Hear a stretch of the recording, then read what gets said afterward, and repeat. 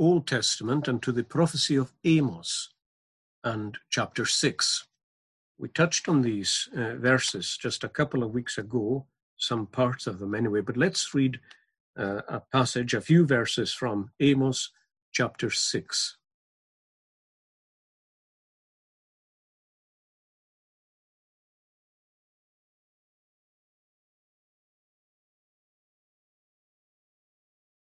You'll find Amos a little after the book of Daniel. Daniel, Hosea, and then Joel, and then Amos. Amos chapter 6, and Amos was sent to prophesy to the northern kingdom of Israel just before it was taken into captivity. So Amos chapter 6. Woe to you who are at ease in Zion, and trust in Mount Samaria, notable persons in the chief nation, to whom the house of Israel comes. Go over to Calne and see, and go from there to Hamath the Great, then go down to Gath of the Philistines. Are you better than these kingdoms? Or is their territory greater than your territory?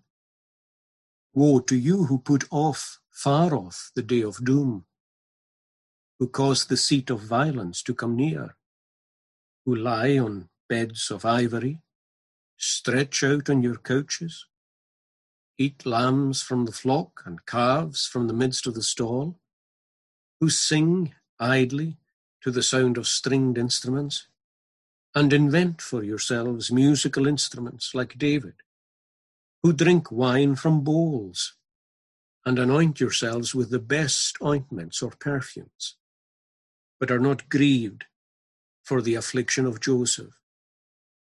Therefore they shall now go captive as the first of the captives, and those who recline at banquets shall be removed. The Lord God has sworn by himself. The Lord God of hosts says, I abhor the pride of Jacob, and hate his palaces. Therefore I will deliver up the city and all that is in it. Amen. And again, we pray the blessing of God to accompany the reading of his own word. Now let's turn to consider with God's help a few verses from the prophecy of Jeremiah and chapter 48. Jeremiah chapter 48.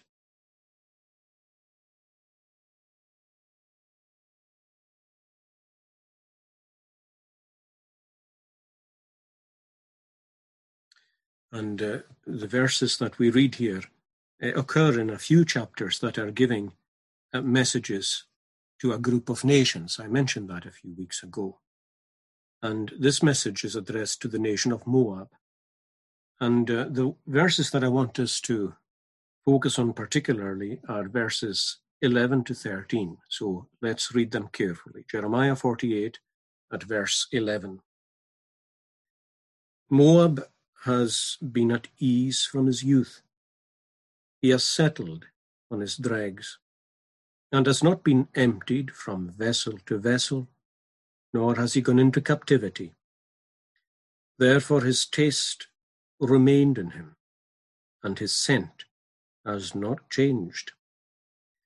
Therefore, behold, the days are coming, says the Lord, that I shall send him wine workers, who will tip him over, and empty his vessels, and break the bottles.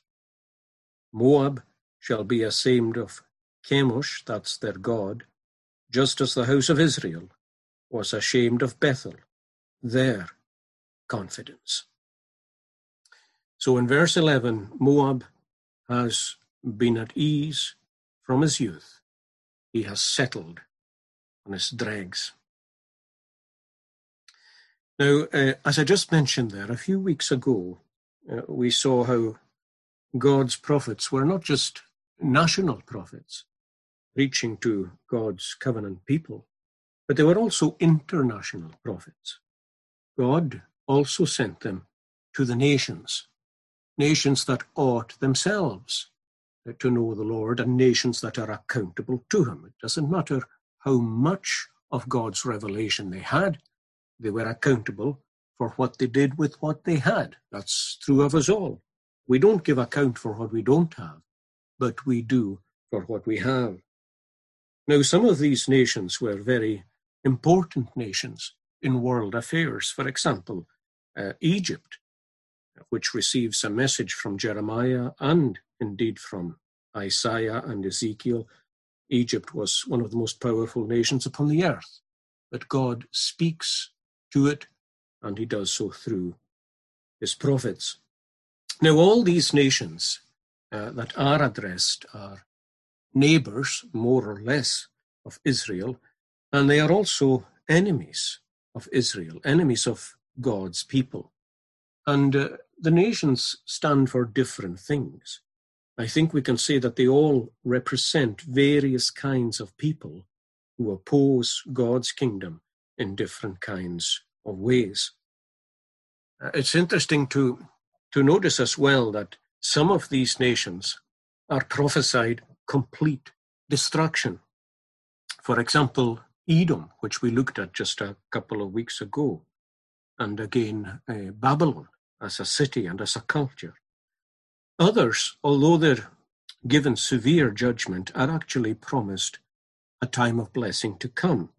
And that surprisingly includes nations like Egypt and Assyria. There are very strong promises in Scripture that Egypt will be brought back as a nation into the service of the Lord and into close union with God's people. But in any case, I want to look with you tonight at this message from Jeremiah to the nation of Moab, which is immediately to the east of Israel, separated from Israel by cliffs and by the Dead Sea.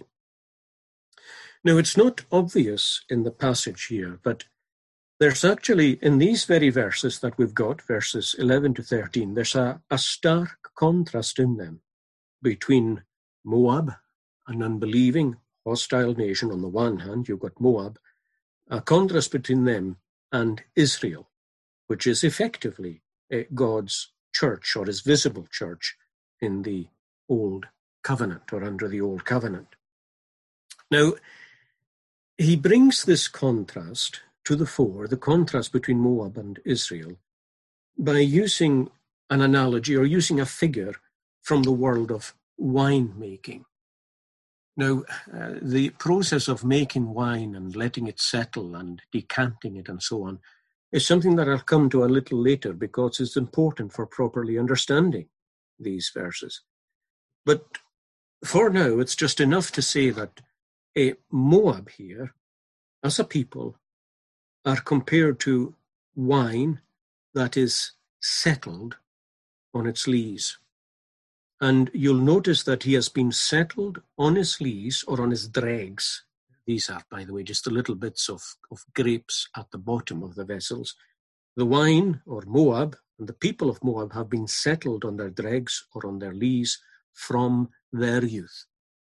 Verse 11, Moab has been at ease from his youth, and he has settled on his dregs. Now, the meaning of that, on the face of it, is very straightforward. Since she became a nation, from her youth, in other words, Moab was never seriously troubled. She had desert on her east side, and she had the cliffs and the Dead Sea on her west side. She was involved in a few minor wars, which nation wasn't really, but she had no great principle to fight for. And she would always quickly sue for peace. And that wasn't difficult to do because she was a very wealthy country. The name Moab itself means the land of desire. And one of the judgments uttered against her here is that she will no longer be called the land of desire. But she was that. She had vast livestock, and especially famous for a vast number of sheep. So she always bought off her enemies, and she bought peace. No great principle to live for, just for wealth and peace itself. So the result of that was that Moab was never in a destructive war, never in captivity, never taken away from their land, always at ease, and therefore the figure here of settling on her lees, or as we would think of it, aging like a fine wine. Of course, most of us are familiar with the fact that good wine spends a good time on its lees. That's Moab. On the other hand, and this is more implied here, I suppose it doesn't come out so obviously, but on the other hand, we have Israel, or the people of God. From her youth, since she became a nation, she's been troubled. Not at ease, but troubled. And in the psalm that we sang a minute ago, you'll remember that Israel says so herself. Often did they vex me from my youth, may Israel now declare. The ploughers ploughed along my back, and long their furrows drew. And you've just got to scan the history of Scripture to see that that was so. She was always surrounded by the enmity of the Canaanite nations, and twice she was brought into serious collective captivity. The Church of God was brought into captivity, into Egypt first of all, and now she's been brought into captivity into Babylon. And her constant experience as a nation, unlike Moab, her constant experience is just strife and conflict. And that's what's being compared here with being poured out from vessel to vessel in verse 11. In other words, there you have the contrast. Moab has been at ease from his youth, settling on his dregs. He has not, and here we understand, unlike Israel, been emptied from vessel to vessel, nor has he gone into captivity. Now, on the face of this, I mean, if you were presented with these two portions, who would want Israel's portion? Surely it would be far better to live at ease in Moab than to live troubled like Israel. Or perhaps, to put it in New Testament terms, you would rather enjoy the pleasures of Egypt rather than the affliction with the people of Israel. And in a way, you'd think that this figure lends itself to that kind of choice. After all, just as I mentioned a minute ago, isn't wine good when it's left on its dregs? When it sits on its lees, it gains strength. Wine gains body. It gains flavor. And that, by the way, is why the gospel itself is compared to wine on the lees. When Isaiah speaks about a feast being prepared on this mountain, that's on Mount Zion. That's from the holy city. God prepares a feast. Of course, he does it when Christ is crucified there, and the gospel is first preached there, preached from Mount Zion. That's the feast prepared, the table spread, and all the nations are invited to it. He says it is a feast of choice pieces and of wines on the lees. In other words, there again we have the gospel full-bodied and flavored. It's not a bitter wine or a thin wine that hurts the throat, but something that is full-bodied, smooth, and lively. Therefore, surely the Bible here is commending Moab, you would say. There's something commendable about being settled on your lees rather than being hurriedly emptied from vessel to vessel. Well, friends, that misses the point. It's not good to settle on your lees. Why not? Well, because in making wine, settling on lees is not necessarily a good thing. In other words, it depends on the quality of the grape, and it depends how long it's been left on it. If the grape itself is not good, then if the wine is left on it, it ruins the wine. It acquires a bad smell and the taste of vinegar. Now, vinegar may have its own use, but it's no use for drinking. At least it's no use for drinking when you wish to drink wine. And that, you see, is the problem with Moab. And it's the problem with the people of Moab in particular. And the people of Moab are representing here sinful people people who are not in Israel and not in Israel by choice, and people who resist Israel and will not affiliate with the people of God. The fact is that Moab's easy providence in life made her very proud and complacent. Now, it's interesting that the prophet Isaiah had noticed this before. He spoke about Moab too, and he said, "We have heard of the pride of Moab. He is proud and arrogant." We have heard of the pride of Moab. He is very proud and he is arrogant. And you'll notice in this chapter here, Jeremiah 48, that Jeremiah more or less repeats the same words. If you go down to verse 29, you see it there. We have heard the pride of Moab, and then in brackets, he is exceedingly proud of his loftiness and arrogance and pride and the haughtiness of his heart. It's essentially the same thing being said, but it's said again, and it's said again, so that we understand the message that Moab and the people of Moab, the worldly people of Moab, are fundamentally proud, lofty, arrogant, and haughty. Why? What's she got to be proud about?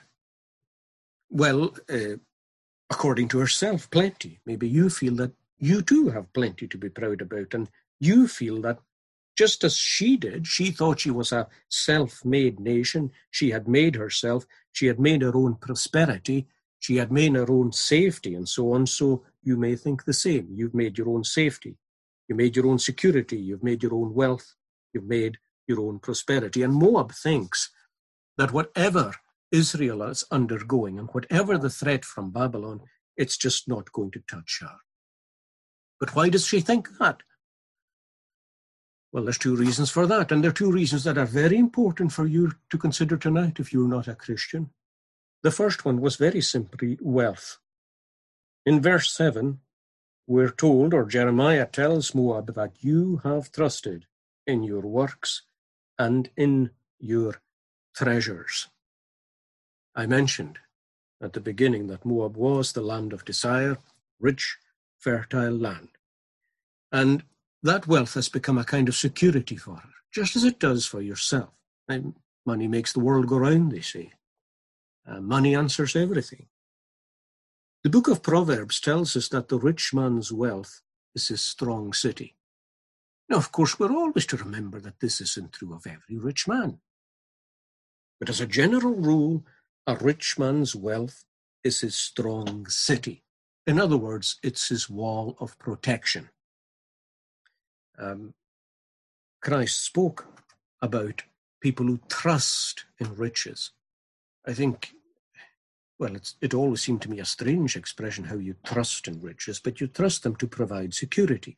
In fact, there's a financial term called securities, kinds of financial assets of a certain kind. They're called securities. The idea is that money is somehow a security. And there are some people, plenty of people, especially in a covetous world like we have in the West, people who think that they can buy themselves out of any kind of trouble, that money does answer everything.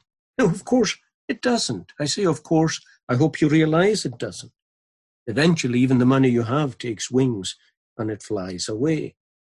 In Psalm 49, we're reminded about these things. It's a very powerful psalm. Let me just read it for you rather than risk quoting it wrongly from the metrical version. But it says in Psalm 49 and verse 6, those who trust in their wealth and boast in the multitude of their riches, none of them can redeem his brother, nor give to God a ransom for him. For the redemption of their souls is costly, and it shall cease forever. That he should continue to live eternally and not see the pit. In other words, you have a brother, you desire to deliver him, you're concerned for his soul, but all that you have, even if you gave it, it can't do that. It can't redeem your brother, it can't ransom him from the pit so that he would never see it. It just doesn't work that way. Money has its limitations, and they're severe. That's why he says in verse 16, don't be afraid when one becomes rich. Don't be afraid of their persecution. Don't envy their status when the glory of his house is increased. For, well, here you have it. When he dies, he shall carry nothing away, and his glory, that's the glory that he has in wealth, shall not descend after him. Though he blesses himself while he lives, men will praise you when you do well for yourself. He shall go to the generation of his fathers, and they shall never see the light. The bottom line is that money secures nothing of real value. It secures nothing of real value, because it is of no use in purchasing your own soul from death, or purchasing the soul of your mother, of your father, of your brother, or your sister, or your son, or your daughter. And they thought their wealth would be a comfort against Babylon, but they were to find out that it wasn't. The second thing that they gloried in Moab was just the fact that they could use their wealth in a wise way in order to stay out of trouble. And they prided themselves on never being in trouble, or if they were, they got out of it. Self-protection. There were some nations in World War II who should have involved themselves in the conflict, but they didn't. They chose neutrality. They chose peace. They preferred peace to war, even when there was a war to be fought. And when there was a cause for which to fight a war, no, they chose neutrality. And I suppose we all know people like that, people who just seem to be very good for themselves. They're never at the coal face of anything. They're never in a conflict. In fact, they spend all their energy to make sure that they're never in one. And they pride themselves in that. They think they're great politicians, worldly wise people, never stood for anything, never took a hit for anything. They congratulate themselves on avoiding trouble, and they congratulate themselves on their ability to handle people and to negotiate their own peace. And in fact, they look down on anyone else who's in trouble as not having these gifts and qualities. They don't really achieve anything of significance either, except their peace. They've got their house, they've got their car, they have their securities, they've got their wealth, they're never troubled. You'll never find them in a conflict. But as the man said long ago, they sleep beneath the moon, they bask beneath the sun, they live a life of going to do, but they die with nothing done. And what's significant here, you see, is that this condition of wealth and ease sits right beside Israel in agony. They're aware of Israel's agony, but they don't help. And they don't care. Like the rich man in the parable who couldn't care less that Lazarus had been placed at his own gate in order to test him. The interesting thing is, you see, or one of the interesting things is that Israel were neighbors to Moab, or Moab were neighbors to Israel. And just like Edom, which we saw about 3 weeks ago, Moab were also in covenant with God. It's easy to forget that. I think people often do, but they were also in covenant with God because their ancestor was Lot. In fact, the nation had an awful beginning from a case of incest in Lot's family. They were descended from Lot through incest. But of course, the covenant membership did belong to Lot, and he may indeed have put the sign of the covenant on his children. But they've turned away from that, and they're now in enmity against it, just as possibly some of you are. I mean, you've had these things, you've grown up with these things, but you've turned against it. And in fact, Moab holds God's people in contempt. If you look at verse 27 here, Jeremiah says to Moab, in verse 26, he exalted himself against the Lord. Moab shall wallow in his vomit, and he shall be in derision. Why? Well, was Israel not a derision to you, he says to Moab. You despised the people of God. Was he found among thieves? No, he wasn't. Why did you deride him? Why did you despise him? For whenever, he says, whenever you, Moab, speak of him, Israel, you shake your head in scorn. You shake your head in scorn. And again, you see, we know people like that. You've only got to mention the Lord, mention Christianity, mention church, mention the Bible, mention prayer, anything like that, and their faces change. They're happy all day long talking about anything else, especially things that are to do with their own securities and their own ease. But the minute they hear of God's cause, their faces change. Don't talk to me about that. Sometimes they suppress their feelings, but still they're written on their faces. Proud of their wealth, proud of their ability to preserve themselves, and they're arrogant with it. He exalted himself against the Lord, verse 26, and again you'll notice it in verse 42, the same expression, Moab shall be destroyed as a people because he exalted himself against the Lord. Now, this kind of pride led to complacency. That's what happens to us when we think we've done well. When we think we've done well for ourselves, we've got on in life and so on, we begin to think that no trouble will come our way. At least nothing major. We've got it all marked out. I remember a person I knew, a very worldly person, and his wife died. And he said to me, he said, we didn't plan it this way. I know this is hard to believe at one level, but it's the way people think. He said, we didn't plan it this way. I was supposed to go first, he said. I was supposed to go first. And certain things were supposed to happen too, according to this man's conversation, before he went first and then his wife second. But there was no sign of any urgency to put anything right with God. And this complacency is what we read about in the Gospel according to Luke. The Lord Jesus Christ says, well, when I return a second time, it'll be to a complacent world. Just as it was before the flood, when people were eating and drinking and being given in marriage. Just as it was on the morning when the sun arose and shone over Sodom, when people were again eating and drinking and buying and selling and planting and building. Or as Paul says about the Thessalonians, or to the Thessalonians, he says, when people say peace and safety, destruction comes upon them suddenly. Now you say, what's wrong with eating and drinking and buying and selling and planting and building? Nothing. It's just that that's all that was in their lives. And they were complacent with it. They thought they could look after themselves and take care of themselves. But how little makes these people tremble.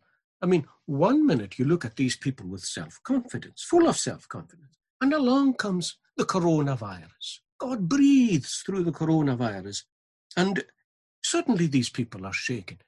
I don't know if you've noticed in recent weeks, but there's less arrogance, certainly, in the world. I'm sure that there's still plenty. Of course, people speak about themselves conquering the virus and getting rid of the virus. That's right, but there's not quite the same arrogance. It's as though people feel a little bit of vulnerability. It's as though they were saying what that man said. This wasn't how we planned it. This wasn't our projection for the economy for the next 5 years. It wasn't the projection for the German economy or the Japanese economy or the American economy. No, it wasn't, because you were doing the projecting. It wasn't God's projection for the economy. And if we shake like that with a coronavirus, what will we do when God shakes us? Us, and when he shakes heaven and earth? As Proverbs says, the complacency of fools will destroy them. Their very complacency destroys them, keeps them from looking at things that are more important in life. Or as the psalmist says, because they have no changes, they do not fear God. Isn't that an interesting expression? Because they have no changes, they do not fear God. Life's the same, comfortably the same, and therefore they don't fear God. I read a while back, I took a note of it, somebody who once said that the greatest curse outside of hell is to be left in peace until it's too late. Let me say it again. The greatest curse outside of hell is to be left in peace until it's too late.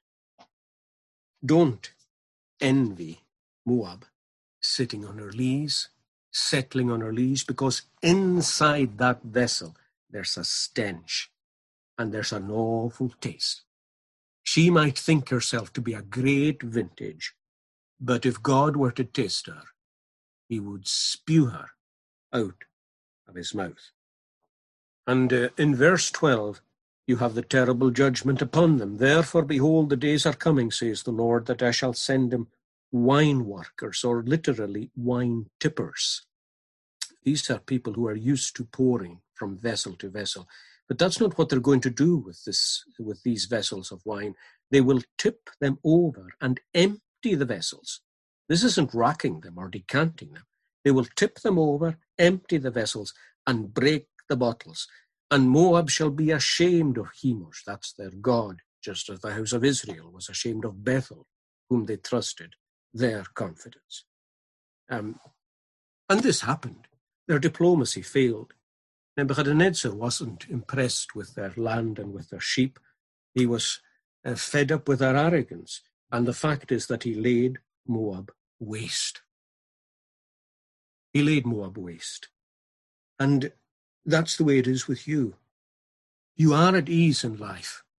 You've had your life worked out maybe, and it's gone very, very well. It's not always going to. God, who has given you so much goodness, will judge you for being at ease in your goodness. Now, when you turn to Israel, the picture here is very, very different. Instead of settling on her lees, Israel is being decanted from vessel to vessel. Now, that describes a people who are in a state of a constant conflict. Now, I said in the morning, let me say it again, it's not just Christians who have afflictions. It would be foolish and insensitive to say that. Everybody has a measure of affliction in this life, and some people have a considerable affliction. Moab did too, even though she could buy her way out of it until there was no way left to do that. But there are afflictions that come upon you, as I said in the morning, simply because you're a Christian. And just as the world can't meddle with a Christian's joy, because the world doesn't understand it, neither can the world meddle with a Christian's sorrow, because the world doesn't understand that either. Christians experience the assaults of Satan as you don't, because Satan's not bothered with you if you're not a Christian. The staggering thing is that you're on his side. Even though he's your enemy, he's duped you, and you're on the same side. You don't experience his fiery darts as the Christian does. Neither do you experience persecution from the world just because you are a Christian. You don't know what that's like. You don't know what it's like to be ostracized or to be laughed at or to be left out of things just because you are a Christian. You don't know that. Neither do you know, for that matter, conflict within. I know you can sometimes agitate over things within yourself, but I'm talking about a real conflict, and a really difficult conflict, where the flesh lusts against the spirit and the spirit lusts against the flesh, and you have no real rest in that conflict at all. It's just all the time. I suppose in one way you knew that was the case when you became a Christian, in one way. Moses, after all, when he made his choice, he chose to suffer affliction with God's people rather than enjoy the passing pleasures of sin. He knew there was a choice to be made, and he knew that the choice in becoming a Christian did involve affliction. But on another level, like I said in the morning, we underestimate the intensity of that and the incessant nature of it. And in spite of the joys that are involved in the Christian life, it just sometimes wears us down.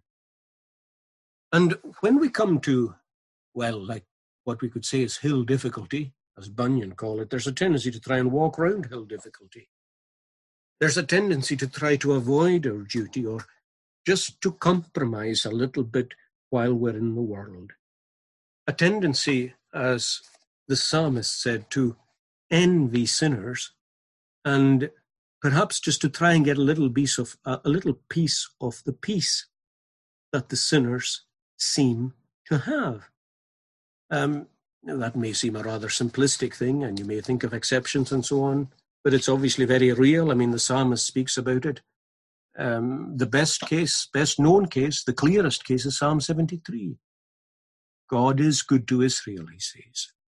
But my steps had almost slipped, because, he says, I was envious of boastful people when I saw their prosperity. There are no pangs in their death. Their strength is firm. They are not in trouble like other men. And here he's thinking about the trouble that comes upon himself as a believer. They're not plagued like other men. No, he says, their eyes bulge with abundance. They don't lack anything. They have more than their hearts could wish. They speak arrogantly. They are the ungodly, he says in verse 12. Yes, admittedly they are, but he says they are always at ease. Notice that expression. It's like being on your lees. They increase in riches. And then he says, surely I've cleansed my heart in vain. I've washed my hands in innocence in vain, because I'm plagued all day long and I feel like I'm being chastened every morning. Now, of course, he tells us wonderfully immediately after that when he went to the house of God to worship, he gained a proper perspective, he says. When I thought about this, he says, it was too painful until I went into the sanctuary of God. Then I understood their end. They are in a slippery place. They are brought to destruction in a moment, consumed them with terror.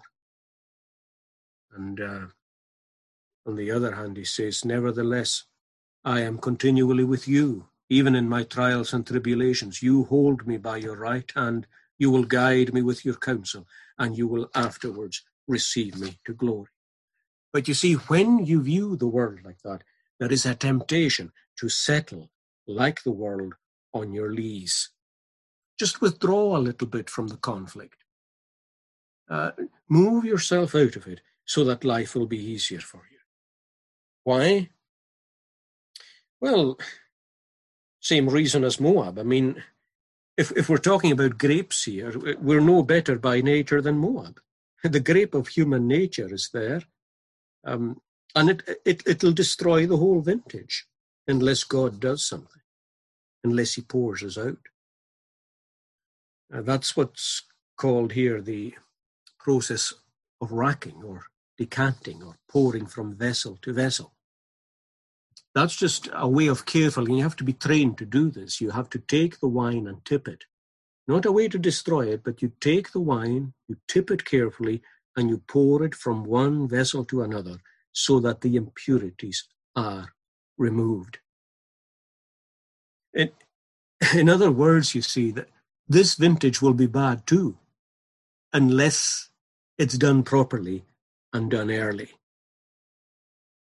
Remove the impurities, which are not good. And then, just after a little while, decant again from that vessel to another vessel. And you will have, despite a poor quality of grape, you will have a vintage that can be drunk. The spiritual equivalent to that being decanted from vessel to vessel is just being shaken from your nests and from your comforts. As the world often says, being moved out of your comfort zone. And the way that God does it is just through trials and tribulations. And the design of these things is to bring us back to God himself. We lost God before because of trials, and we chose ease instead. So God sends a special series of trials just to seek himself again. We're being decanted. Now, when we're being decanted, it's not easy. We feel like our very soul is being poured out, just like the wine poured out from one vessel to another. When God is decanting us, we almost sometimes feel like we're losing our life. All we're doing maybe is changing a place of work or moving a church or an upheaval in a family or something in connection with that, and you're being poured out because you are being poured out. It's good for you. It's good for you. And you'll discover it's good for you when two things begin to happen. One is that the world, which began to allure you again, is now again vain. Have you Notice that. Can you recall it in your experience? Can you recall a time when you started to settle on your lees? And then God tipped you over and decanted you. And the world that attracted you, mesmerized and fascinated you, again, you saw it vain. And it's a wonderful thing to see it like that. The reason is because that's what it actually is. It's vain. It's Vanity Fair. Man walking in a vain show wherever you look. The foolishness of things, the foolishness of programs, the foolishness of adverts, the foolishness of theatrical productions, the foolishness of Hollywood, the foolishness of news channels, the foolishness of everything. It's so vain. And coupled with that sense of the vanity of the world, the renewed sense of the world's vanity, there is a new or a renewed hunger and thirst for God, for God. Now, when I'm speaking about the Christian here settling on your lees, please make sure that you take that warning seriously. Because if you do settle on your lees in a serious way, it may require serious decanting to salvage you. We read in Amos there, woe to you who are at ease in Zion. Now, this is speaking to the church of the northern kingdom, just before their final captivity. And instead of finding a church that's really agitated and concerned and prayerful, the people are so different. He says they're lying on beds of ivory. Now, again, here you see they're well off. The idea is luxury. They're not sleeping on these beds. They're just lying on them. They're stretched out on couches, he says.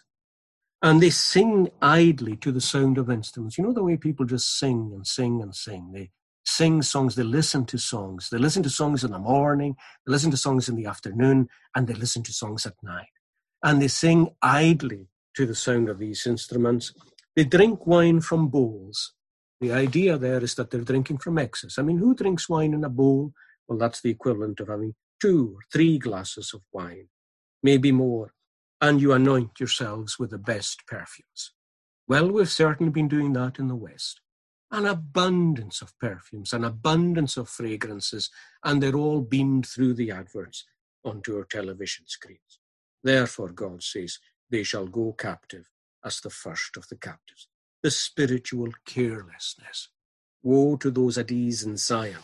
Or Zephaniah too. Let me just... in Zephaniah, in chapter 1 and verse 12, God says this. Now, listen to this. And this again is prophesying the captivity of Judah this time. It shall come to pass at that time that I will search Jerusalem with lamps. So this is a thorough search.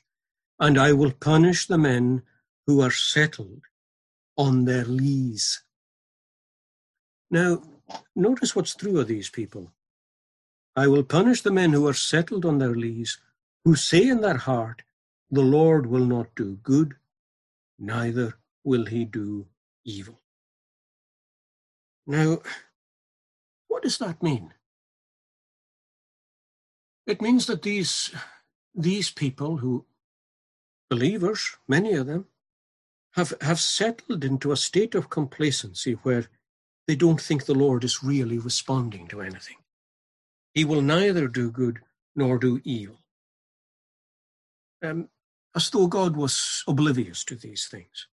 It's a kind of practical atheism. You see it sometimes in people who say that God's doing nothing particular with the coronavirus here. Oh, it's just one of these things, you know. One of these things in the world. Well, is it really just one of these things in the world? If the coronavirus is just one of these things in the world, tell me, is there anything at all in the world that isn't just one of these things? Would any event at all of a worldwide dimension cause you to think that God has done that and that God is speaking through it? It's the apathy of a people who have become complacent, utterly complacent in their Christianity, a practical atheism. And if you don't watch that kind of practical atheism that says God won't do good and neither will he do evil, it'll just become gradually a full-blown atheism. So there was a spiritual complacency in the northern kingdom, and there was a complacency that God was going to search out in the southern kingdom. But what about the most awful complacency of all in the New Testament? It's the church of the Laodiceans. What strikes us there is that, in another church we're told that there was a remnant. We're not told that of the church in Laodicea. There is an appeal. If any man hears, behold, I stand at the door and knock. Yes, but we're not alerted to any kind of group in Laodicea who seem to be awake. And the shocking contrast in Laodicea is between how the people in the congregation saw themselves and how God saw them. And John's given a commission to highlight that to them. You say, I am rich, I have become wealthy, and have need of nothing. Notice, by the way, there, that subtle claim to being self-made. I am rich, I have become wealthy, and I have need of nothing. But God says, you don't know that you are wretched, miserable, poor, blind, and naked. What a heap of adjectives that is. What an awful description of anybody's soul. You are wretched, miserable, poor, blind, and naked. And what leaves it so awful is that the people think they're rich, have become wealthy, and have need of nothing. God says, because you are lukewarm, he says, I will spew you out of my mouth. And to take that and import it into what Jeremiah is saying, he says, I open the cask, I find you on your lees, but I smell vinegar and I taste vinegar, and I will spew you out of my mouth.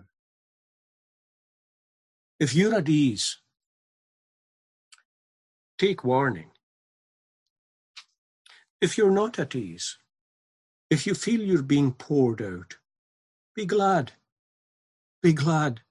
It's a sign of life. It's a sign of life. Take yourself to God.